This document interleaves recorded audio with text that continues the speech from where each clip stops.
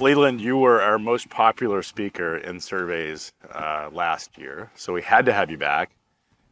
You have a take on the Chinese economy that is unmatched with any other source. Obviously, we can't trust the public data from that's coming out of the government, the official stats, but you provide a sort of on-the-ground element of what's happening with China-based books. So tell us a little bit about what is the current state of the Chinese economy? Well, I think the most important takeaway from the past year is that China watchers are invariably bipolar. And you have to keep that in mind when you read their analysis, because most of the time, China watchers think China's economy is either going to go great, huge surge, rally coming, or they're in depression and they think a collapse is tomorrow. And we've actually seen that play out throughout 2023. So when Xi Jinping sort of ripped off the COVID zero Band-Aid at the end of last year, market expectations were for a huge recovery, tons of consumption, total rebound in every sector of the economy. People were really excited about the China growth story. What happened? Not that. So what we saw was what we should have been expecting all along, which was a long time to sort of undo the COVID zero administrative state, to get COVID and get over it. There are hundreds of millions of people who had to get COVID. And so we saw the economy start to recover into spring, not great, but a little bit. But by that time, markets had already turned and decided the China growth story, the China recovery story was completely dead. Got very depressed on what was happening in China. So what we were seeing was a sequential recovery throughout 2023. And everything except the property sector was better than last year. But it didn't look like that because expectations were so high coming into the year. So when we got into the summer, we were actually seeing a recovery, a sequential recovery, a terrible recovery, a disappointing recovery, but it was a recovery nonetheless. But markets thought, oh, this is the worst thing we've ever seen. I think China's going to collapse.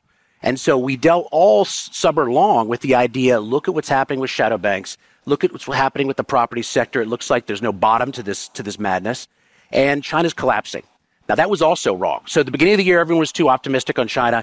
The end of the summer, everybody was too pessimistic on China. China's not collapsing. But what China's doing is showing a very poor recovery off a year of COVID zero lockdowns, which should have shown, have an explosive recovery. So you got a very disappointing recovery going into 2023. The revenge spending that we tracked in the spring and over the summer, so, going out to restaurants, traveling around the country, that is tapering off. So even this very disappointing recovery is already starting to fade into the end of the year. This is why everyone's expecting, Xi Jinping has got to push the panic button. He's got to do big stimulus. But that's not what his plan is to do. So we've got an economy that's not collapsing, but it's not very good. And I think a lot of people don't know what to make of that. There's been this story of a China miracle, or the fact that it was, perpetually would grow indefinitely at these high single-digit rates to the end of time. Mm-hmm. That was sort of the story that the media portrayed. Is your case that those days are over with? Yeah, that was a story that institutions sold us, but was never reality. And the reason we had these high, let's just take a look at what we were dealing with for all these years. The reason we had all these high levels of growth is that China would target high levels of growth as its economic priority. So let's say you had an 8% growth target in a particular quarter, and you had 4.5% organic growth. What China would do is provide more and more credit to the economy, principally by pushing the credit into the property sector, and it would gin up. It'd build a bunch of things. It'd create a bunch of activity, and you'd get the economic numbers to what you predicted. So everyone walked around high-fiving each other because the Chinese never missed their growth target. But what was actually happening over time was an enormous amount of unproductive investment was going into the economy year after year after year in order to hit these growth targets, it's completely artificial. And so over time, it became clear and clear and clear to the leadership that this was actually a dangerous path. And what we've seen the last several years is not just the end of China's economic growth model as we know it. I mean, last year we talked a little bit about the fact that China's economic growth model, the one we had for the last 20 years, that is over. High levels of growth, that's over forever. But what we have right now is actually the leadership bringing us into the new era. They've actually embraced that because I think they see the vulnerability of continuing to feed endless amounts of credit into this machine it creates a vulnerability with the party. The party wants to lead China for 10, 50, 100 years. You can't keep this economic growth model up. So they're pivoting, and they're accepting slower, healthier growth. And I think the best way to understand this is by understanding the social compact that the party has with the people. And essentially for 10, 20, maybe more years, the social contract for the party was, we will provide you high levels of growth and we will make you rich. And that's changed. And the new social contract, because they had to change it, is we will provide slower, healthier growth. We will make China stronger, and we will broaden out how we provide that wealth. We're going to deal with wealth inequality. We're going to distribute the wealth more equally. So there is already an intentional shift to a slower growth model in China.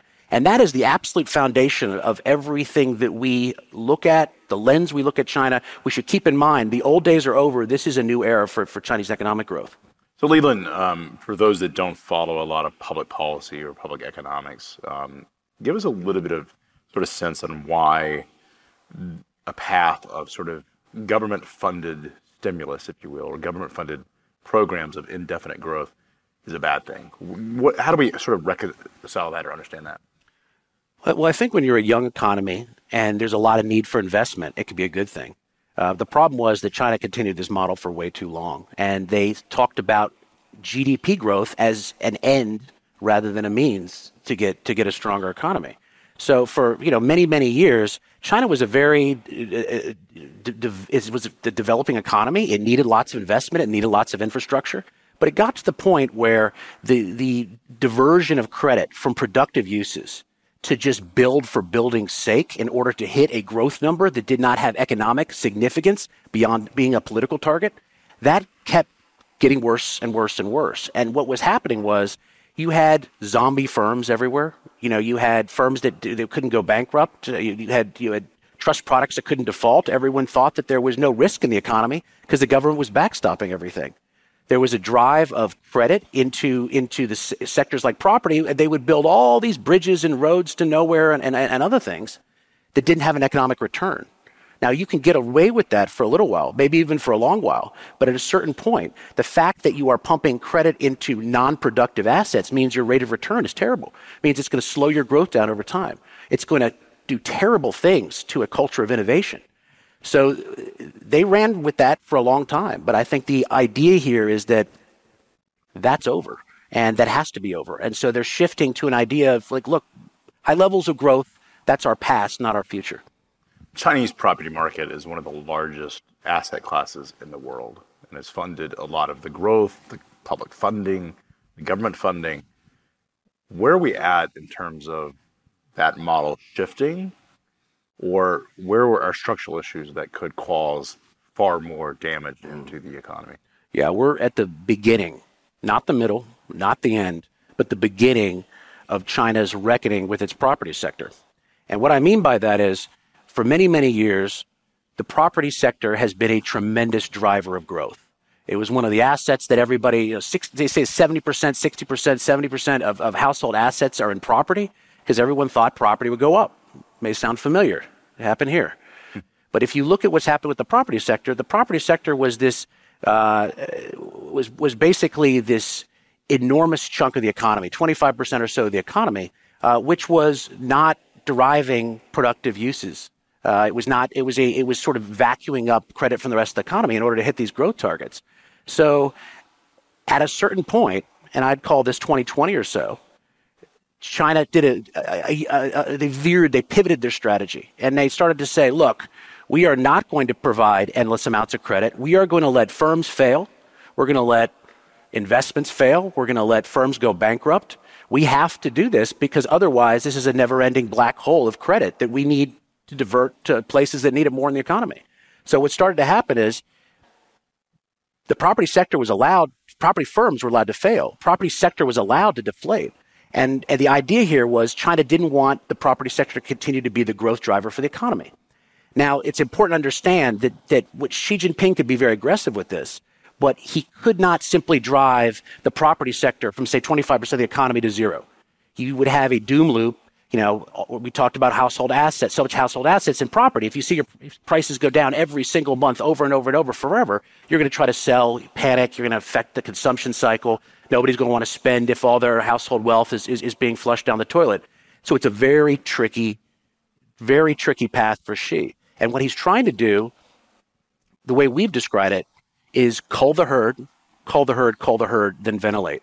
And what that means is he wants to try to take out the weak firms, try to take out a lot of these firms that are zombies. And that's by cutting credit, tightening conditions, making life quite tough for them. But when the property sector starts getting in a real bad state, cash flow freezes up, contagion looks like it could spread outside the property sector to the wider economy, then they ventilate. They ease on credit. You can actually see this in China Beige Book credit data. You see tight, easing credit. Tight, easing credit. And what that's essentially doing is saying, we're not going to backstop the sector anymore. We're going to deflate the property bubble. But we're not just going to be totally hands-off. We're going to step in when the economy needs it, when cash flow freezes up, when it looks like there's a contagion risk to the broader economy, we're going to step in. So it's a cycle, a downward cycle, but of cull the herd, ventilate. And that's how they're trying to deal with the property sector. But keep in mind, even if they were absolute economic magicians, nobody can do this without severe problems. Nobody can do this without pessimistic sentiment pervading the economy. So they have a very, very, very tough challenge on their hands. And this is not a 2-year plan. This is a decade or more that they're going to have to really be crunching down on the property sector. So when we think about supply chains, obviously China's been an important, massively important contributor to global supply chains. Where are we at in terms of how the sort of Chinese manufacturing sector is sort of dealing with the current sort of economic cycle? What are you seeing in terms of what we're hearing on the ground there? Well, I think if there was no such thing as geopolitical tensions, we never had zero COVID, and the Chinese could simply dictate what they want to the rest of the world, which they did for a number of years, that they would be switching more and more to advanced manufacturing, not giving up lower manufacturing to the extent it could stay in China, but switching more and more to be an advanced manufacturing powerhouse. That's what we've sort of seen Xi's goals be for the last 10 years. He wants to move China up the chain in terms of advanced manufacturing. The problem is that you've got a lot of geopolitical tensions that are going to come in the way of this. And so, from a supply chain standpoint, the way we've always sort of looked at this is there's maybe 4 eras in which supply chain thinking has evolved over the course of a decade or more. It was pre-2016, we used to talk to CEOs, and they would shoo us away. They'd say, look, we know China economic data is not that great. We know there's tensions in the relationship, but what our boards want to do is they want to go into China. They want focus on earnings per share. This is an economic battle for us, and we don't want to hear about the nuances. 2016-ish, there was a shift. I mean, we got into a trade war. Geopolitical tensions rose up. And so a lot of these CEOs would come and say, all right, you have our attention now. We're not necessarily willing to do much about it, but we do see the vulnerabilities now. We do understand that the global environment and the U.S.-China relationship are undergoing changes. So tell us about it. We're just still not willing to do much about this. And you saw in that era, you saw geopolitical tensions get bad. You saw trade war. We got ourselves into the COVID era. And all of a sudden, there was a lot more concern over what was happening with supply chains, et cetera. What really broke the dam on this is COVID zero, because you had all these problems. I think a lot of companies thought they could deal with the geopolitical tensions. They thought that this was, had a much longer fuse than they had to be worried about in the near term. But COVID zero showed that if the economy could be shut down and supply chains could be shut down, then every company that has a China presence could have a serious problem. And that was sort of this period we are in now, which is a recognition that doing nothing on supply chains, that not evaluating where you're getting your stuff from, understanding your vulnerabilities, that has to be a focus of every company beyond simple economics and earnings per share. I think there's one more period to go, because I think this is going to get worse. Right now, we work. I relocated from Manhattan to D.C. I spent a lot of time around policymakers. What's going on right now is a desire to address the problem from the government side, address the problem from the corporate side, but not quite too aggressively. Lowest solutions possible. So a little export controls here, a baby investment screening mechanism here, little things that affect the U.S.-China relationship, but just enough to do a little, but not too much. I think the potentials here as we get towards the end of the decade, if tensions continue to deteriorate between the U.S. and China, where the government will become much more aggressive in terms of what it allows to be exported out of China, what kind of supply chains are in China. I think there's going to be a continued evolution of the corporate mindset in terms of what we can afford and what we can risk getting from China. What are our vulnerabilities? I think we're at the very beginning of that stage right now, but I think that we still have a much more difficult path in the years ahead. You're making the case, if I'm understanding correct, that U.S. policy, American policy, and perhaps European, Western policy overall, those decision makers are the ones that's going to actually drive the moving out of China more so than China's own internal actions. Is that your case? I think it's both. I think COVID-0, which was, of course, the lockdown policy, intensive lockdown policy, that was a China decision. I think that is the singular factor that affected this more than anything else. So certainly what China's doing back home affects us dramatically. The fact that the economy is slowing down dramatically. Everyone expected 8% growth forever. It's what the party promised us in the past. That's not going to happen. So people are certainly rethinking China. And expats don't want to live in China, and supply chains are more difficult coming out of China now. But there's also this other policy part of this, which is becoming a bigger and bigger factor. A few years ago, we weren't talking about export controls on technology. Now we are. There is technological decoupling going on, not broader decoupling, but technological decoupling, whether it's semiconductors and things related to sort of the fourth industrial revolution of advanced technology, anything related to 5G, AI, quantum, biotech, robotics, et cetera. So there's already a tech sector decoupling, just not a broader decoupling. I think that as tensions increase between the two, you're going to see more and more of the areas that were once either safe or gray area move into potential national security areas where the government is going to start cracking down on. And that could happen on the export control side. That can happen on investment flows. There's a lot of worry right now in D.C. that lots of money, both active and passive investment, goes through all kinds of vehicles not tracked well and ends up helping the Chinese Communist Party and helps the military. And we don't like that because they could be building missiles with U.S. taxpayer money that could be eventually used against U.S. troops. So there's a rethinking of this going on. I would say what's happening in China's domestic economy is critical, but also what's happening on the government policy side is becoming more and more of a factor and will be going forward. And are they, in many ways, sort of self-reinforcing? I think so. So yeah. We do something in the U.S., China responds. China does something in China, Chinese government does something, the U.S. responds. And all of a sudden you have this sort of massive amount of a Cold War, sort of a new Cold War that's sort of playing out. Right. And that's why I'm very pessimistic on the path between the U.S. and China in terms of maintaining a stable relationship. There's a lot of things that are inevitably going to be seen as provocative by one side or the other. And when you see a provocative action, it's very reasonable to say, all right, well, we need to double down with what we're doing. We need to be more protective. You look at Taiwan right now. There's a real serious chance that the Chinese invade Taiwan at some point before the end of the end of the decade, or giving them a rough timeline. Do we know they're going to do that? Of course not. But in order to deter that, the United States is going to be providing more and more weaponry to Taiwan, because they want more deterrence. They want to avoid it. But that deterrence will be seen as provocative by the Chinese and will create a cycle. Same thing on export controls.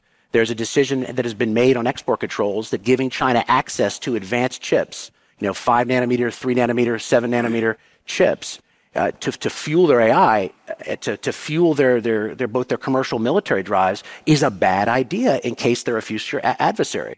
But when you put these export controls on China, there has to be a complete recognition that that's going to be seen as provocative, and it will eventually cause a counterreaction, and it will continue to have an effect on the relationship in a bad way. So we can be going into this with very open eyes, but that doesn't mean that the relationship won't continue to deteriorate for many reasonable reasons. So Leland, who is winning in this whole battle? What other countries are you seeing in terms of movement away from China, or at least the U.S. dependencies as it relates to supply chain specifically? Is Vietnam one of those winners? India? But where are you seeing sort of the movement and sort of gradual realignment of supply chain? Well, Vietnam certainly, India certainly, Mexico certainly. I think that what's interesting is that a lot of these countries have been very opportunistic in terms of taking advantage of supply chains that are leaving China and saying, "Here, come over. We'll be your new home." The problem is each one of them has their own set of shortcomings. And you look at India.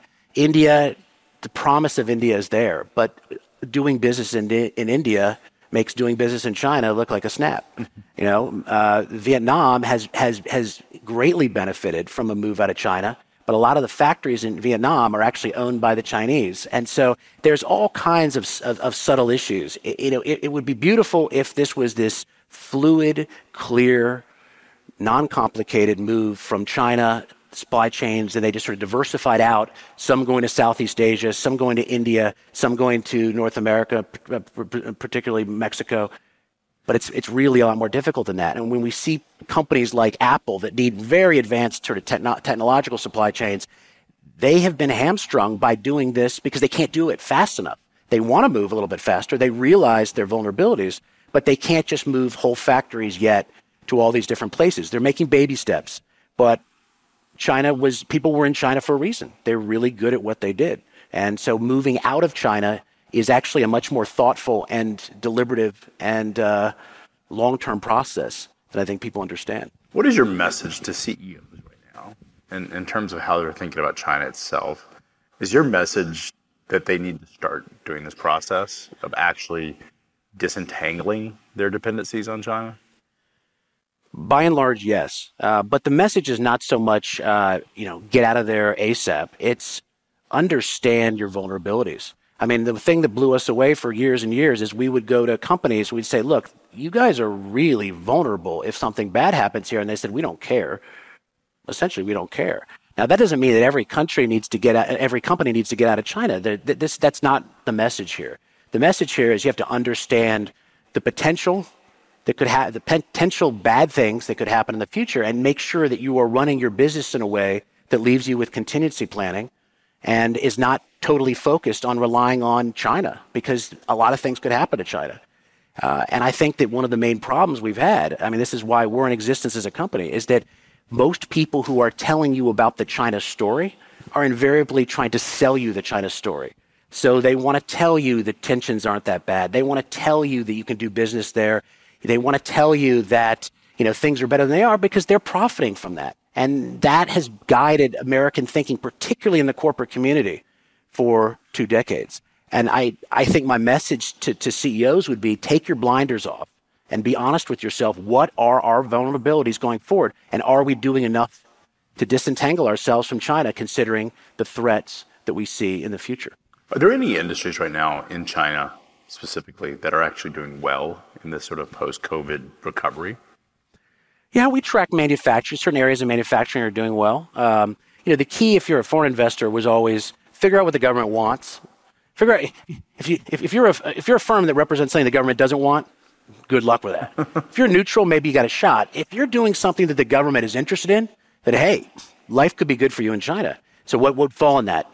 Wall Street used to think that finance fell in that category. I don't think it did, but in any case, there was a desire to do more long-term financial planning, more investment products that were diversified household assets.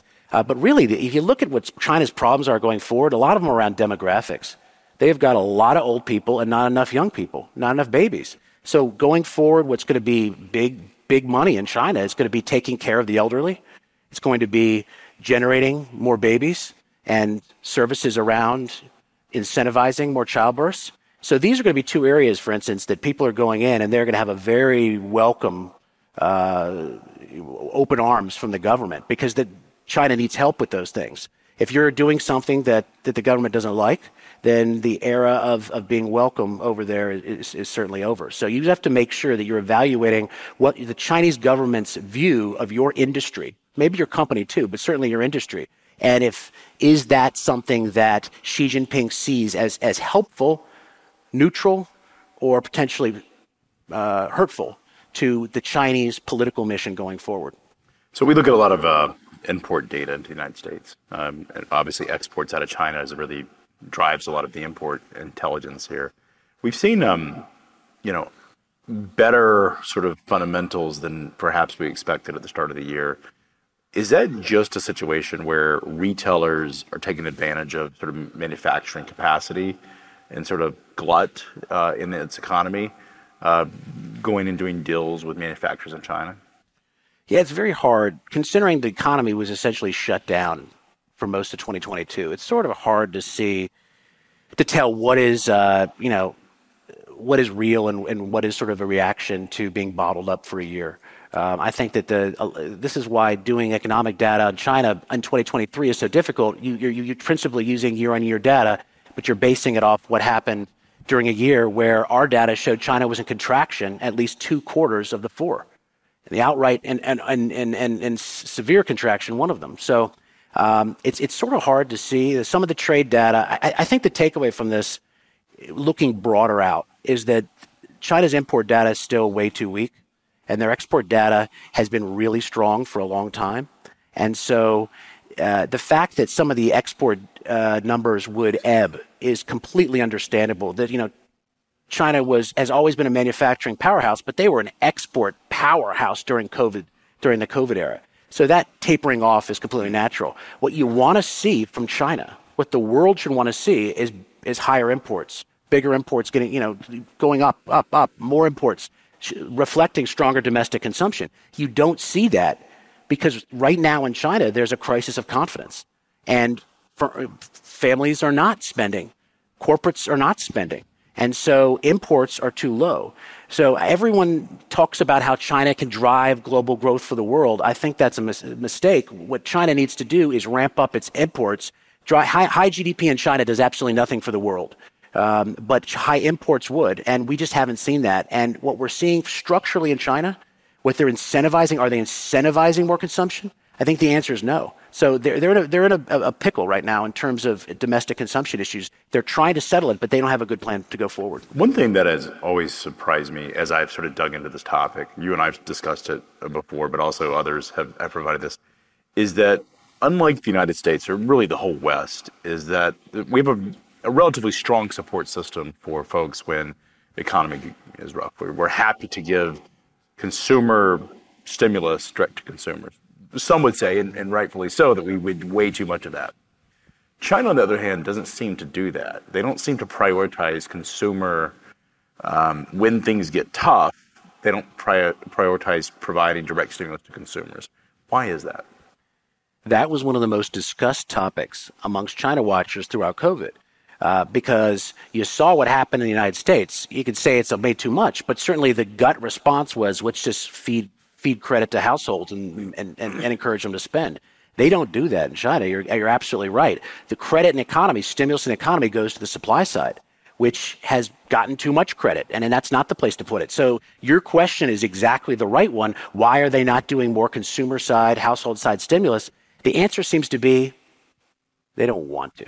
Why? There's some sort of dogmatic thinking in their mind that that's not what a good Chinese communist does. You think it would be what a good socialist does, so it's very confusing.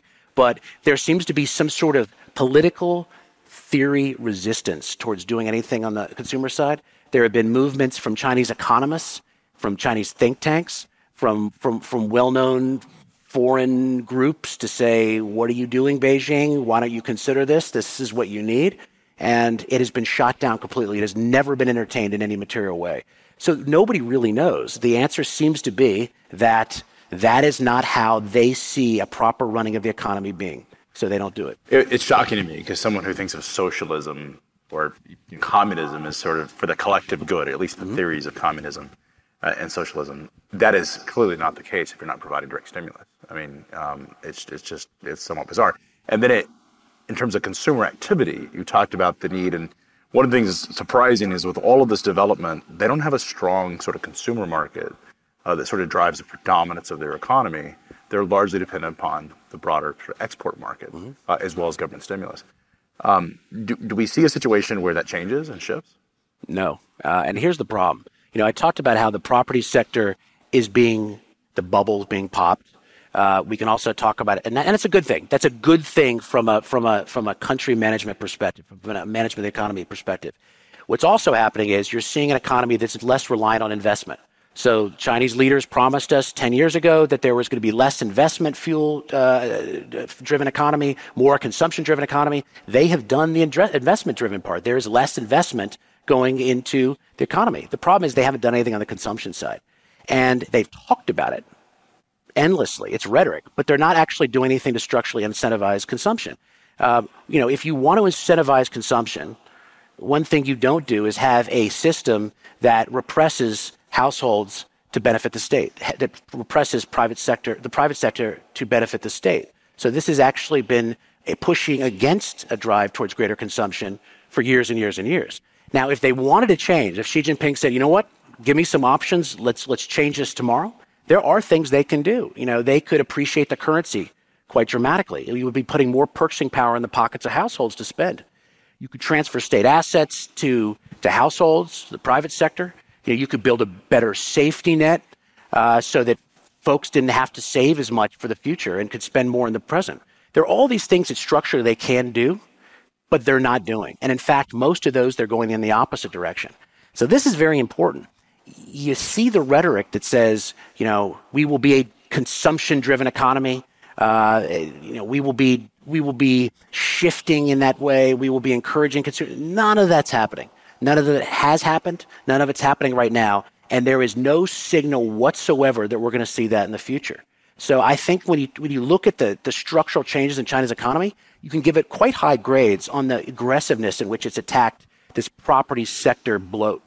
You can give it solid grades for the way that it has sort of toned down this over-reliance on investment.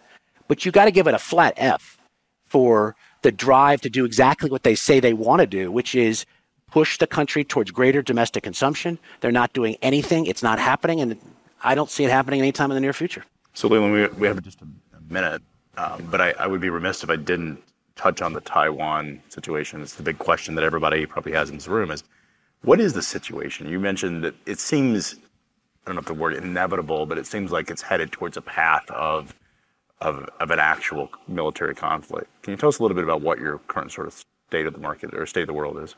Yeah, so we talked a little bit about how the relationship between the U.S. and China is escalatory, maybe for good reasons, but is escalatory, so it increases the chance of conflict later in the decade or down the road. But the other factor we shouldn't ignore is the fact that China's economy is slowing down quite dramatically. If you would have told people this 5 years, we were telling people, but very few people wanted to embrace the idea that China's economy was in a long-term structural slowdown 5 years ago. And not just a structural slowdown, but a dramatic decline in growth. We are going to keep going down and down and down in the years ahead. This is not going to be baby steps. This is going to be a very significant structural slowdown. We're starting to see this. The data is starting to tell the story. But the question is, what's going on in the minds of Beijing, leaders in Beijing? To the extent that they are looking at this and they are changing their view in terms of China's trajectory. So a lot of what planning has been for many, many years has been China's rising, the West is falling. So like Mao Zedong said, we have endless amounts of time to wait this out because every day that goes by, we're going to get stronger and the West is going to get weaker. So we can wait this out. We can wait Taiwan out. We can wait a lot of things out. Well, if this slowdown starts to become more acknowledged, recognized in the minds of Chinese leaders, there's a very good chance they could look at this and say, you know what, we don't have forever. We're at we're relatively low growth now. We're going down lower. We may be less powerful relative to the United States or the West 10 years from now. So maybe the window for action for some of these things, Taiwan being the most potentially problematic, maybe it's shrinking. So we don't know what's in the head of Xi Jinping or his cohorts. What we do know is that as China's economy has more and more problems, there is a possibility that this leads them to see instead of an endless amount of time to be able to accomplish all their goals because China's rising, maybe an understanding China's maybe not rising, maybe China is peaking, maybe this decade, maybe next decade, in which case their window for action might be shrinking, and that brings us potentially but just potentially closer to war. Are you more bullish in the next decade on the U.S. economy than you are on China? Absolutely, I am. Look, at the end of the day, United States politicians do everything they can to get in the way, but this is still mostly a market-driven economy. It's still an economy that treasures innovation. More and more, China's walking away from that. They still have great companies, but you see the wings were clipped a few years ago for some of their big tech firms. That's not, China drives some innovation, but it's not open to innovation in the same way that this economy is. So am I worried about the U.S. economy? Sure. Am I worried about China's? A lot more. Appreciate your time, Leland. Thank you so much. Thank you, Craig.